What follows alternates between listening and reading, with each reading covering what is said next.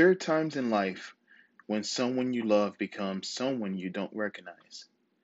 There are also times when our negative emotions are so strong that we become paralyzed by them. In this episode, we will talk about the importance of developing positive steps to well being by working on emotionally healing ourselves. Knowing that our present doesn't override what we've experienced in the past, but developing positive thoughts and behaviors can help reduce some of our negative thoughts. I want to give you guys today some tips to developing emotional healing, and we're going to work on decreasing our emotional pain.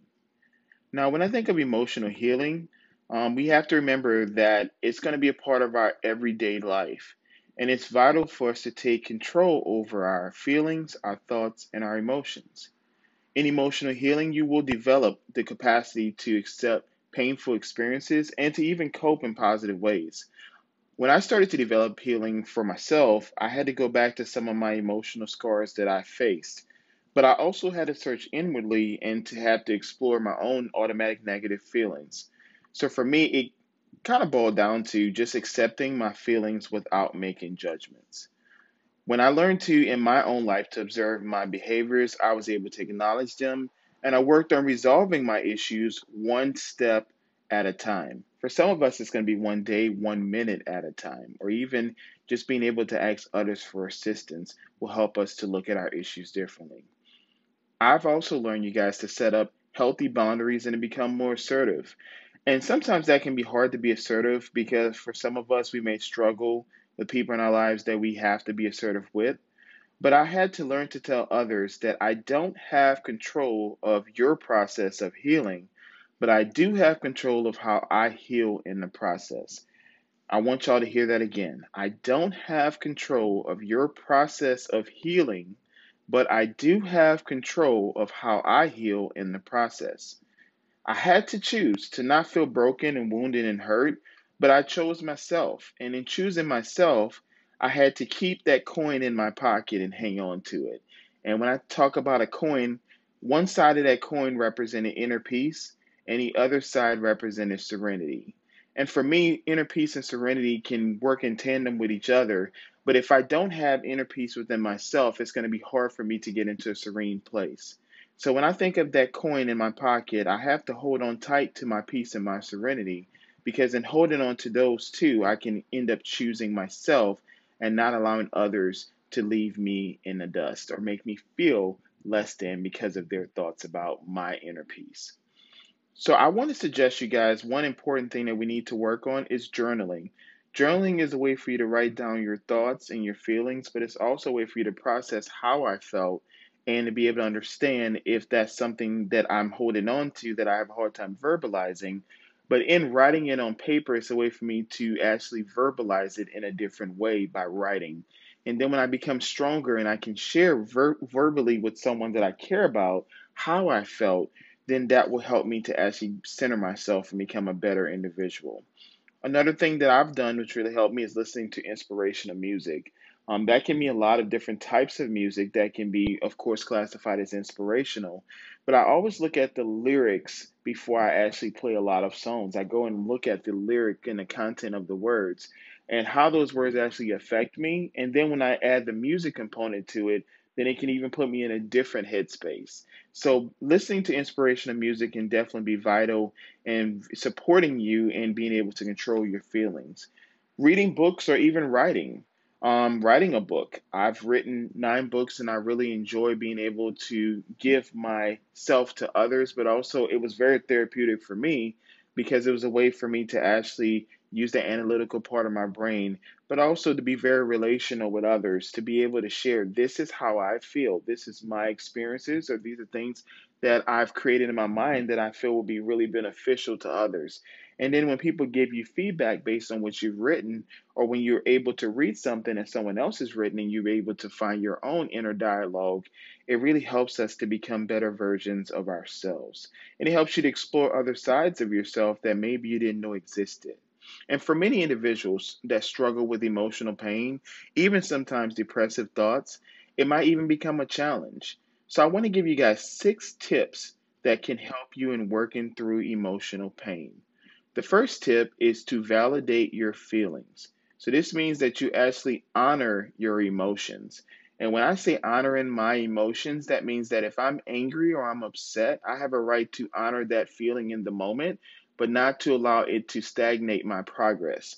So an example of that is if I have a parent or a friend or a coworker or someone that says something to me that caused me to feel as though that I was less than. I have to honor the emotions I felt based on what they said, but I also have to validate my feelings by actually looking inward to see, is it true? Because a lot of times people can tell us things that are not true and we internalize it and we make it something that it's not. But if I actually am able to realize that that is not true about me and I can honor that my emotions in this moment of hurt and pain may have a lot to do with me, then I can validate that that's a feeling I'm choosing to take on. And I have also a choice to turn it around and actually do something different. Our second tip is to develop awareness of your emotional reactions. So we just mentioned validating your feelings. This is important to develop an awareness of your emotional reactions because when I know my emotions can go in different directions, if I can be aware of how far or to what extent I allow my emotions to cause me to react, then I can actually slow down some of those emotions and feelings, and I can actually share with others why I'm feeling that way or to look inward and to understand where that pain stems from. The third tip is to forgive yourself. So, in forgiving yourself, this involves reflecting on your emotions and it's also getting to the root of the problem. Now, for any of you guys who've ever had either a root canal or if you know anyone who struggles with just getting to the root of issues, you know a root canal. It takes a lot of work to actually help someone who ever struggled with just with pain. That can be just an internal pain, but just imagine the root of issues, how much pain you guys have internalized and why it's so important to forgive you first before forgiving others, but also understand what the peace that forgiveness actually brings to you when you can actually forgive and move forward. So I really want us to remember in forgiving yourself, it deals a lot with reflection, but it also involves getting to the root of issues that sometimes can be hard to discuss or to feel. Tip four is to focus on your gifts and your talents. And I believe the more that you focus on your gifts, it helps you to unwrap your actual true potential. I want to repeat that. The more you focus on your gifts, it helps you to unwrap your potential. You can share your gifts with others who can then unwrap their own potential in you sharing your gift. So, an example, if you have someone who loves to sing, you sharing your gift of song or your gift of writing or reading or your gift of cooking or whatever that gift or talent may be, it may have someone else to say, you know what, I never even tried it. Or maybe I felt kind of awkward doing it because someone would judge me. That if you show confidence and you're able to actually allow your gifts to make room for you, then it would give you an opportunity to unwrap potential within yourself, but give others the opportunity to see the potential that they have as well. The fifth tip is to allow others to embrace you. So this means trusting your own judgment, letting go of negative self perceptions, allowing others to even give their suggestions without us being defensive or being deflective. And it's easy for us to get into a defensive mode when it comes to how people treat us because we want to be embraced a certain way. So you'll see people who will just exclude themselves from situations because of that fear of negative judgment, or maybe we just don't trust our own judgment in ourselves. So, how can we embrace ourselves when we're still questioning ourselves?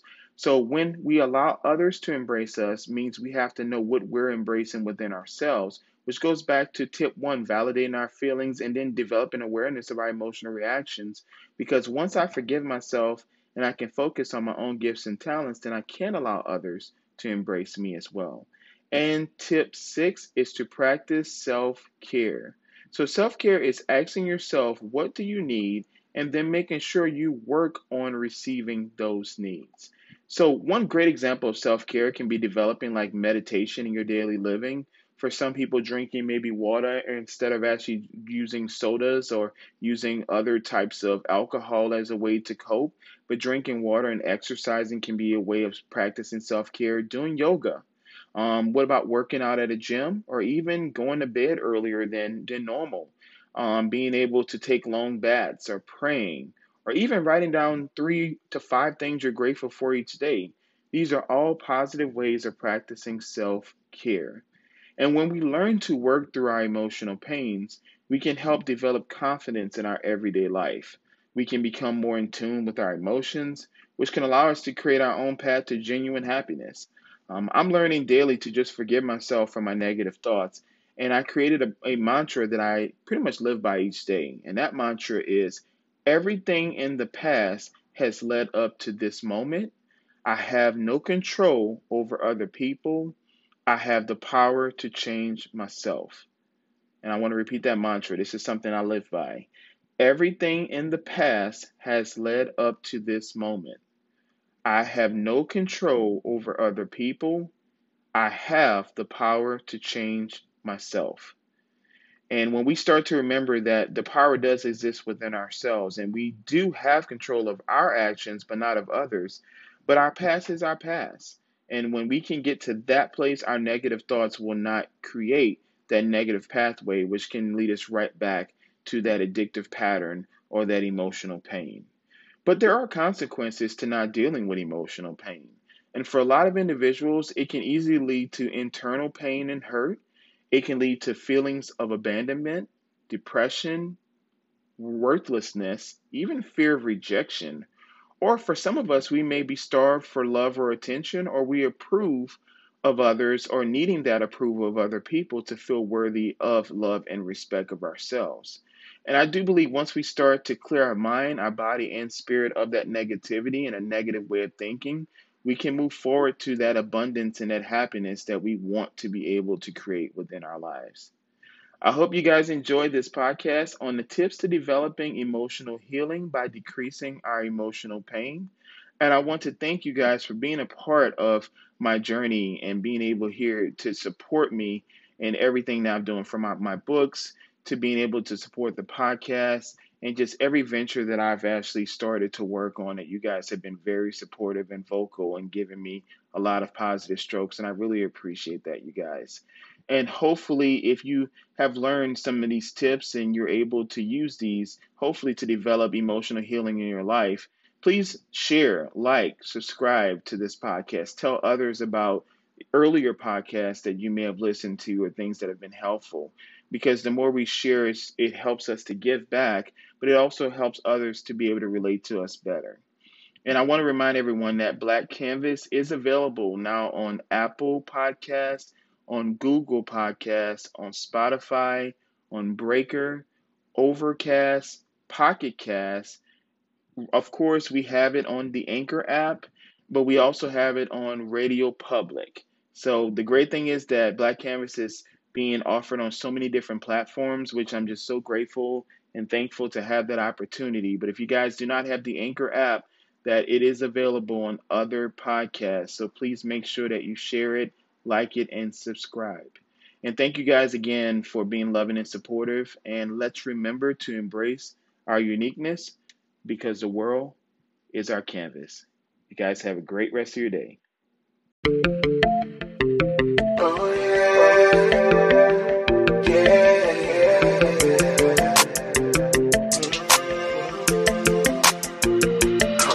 Come.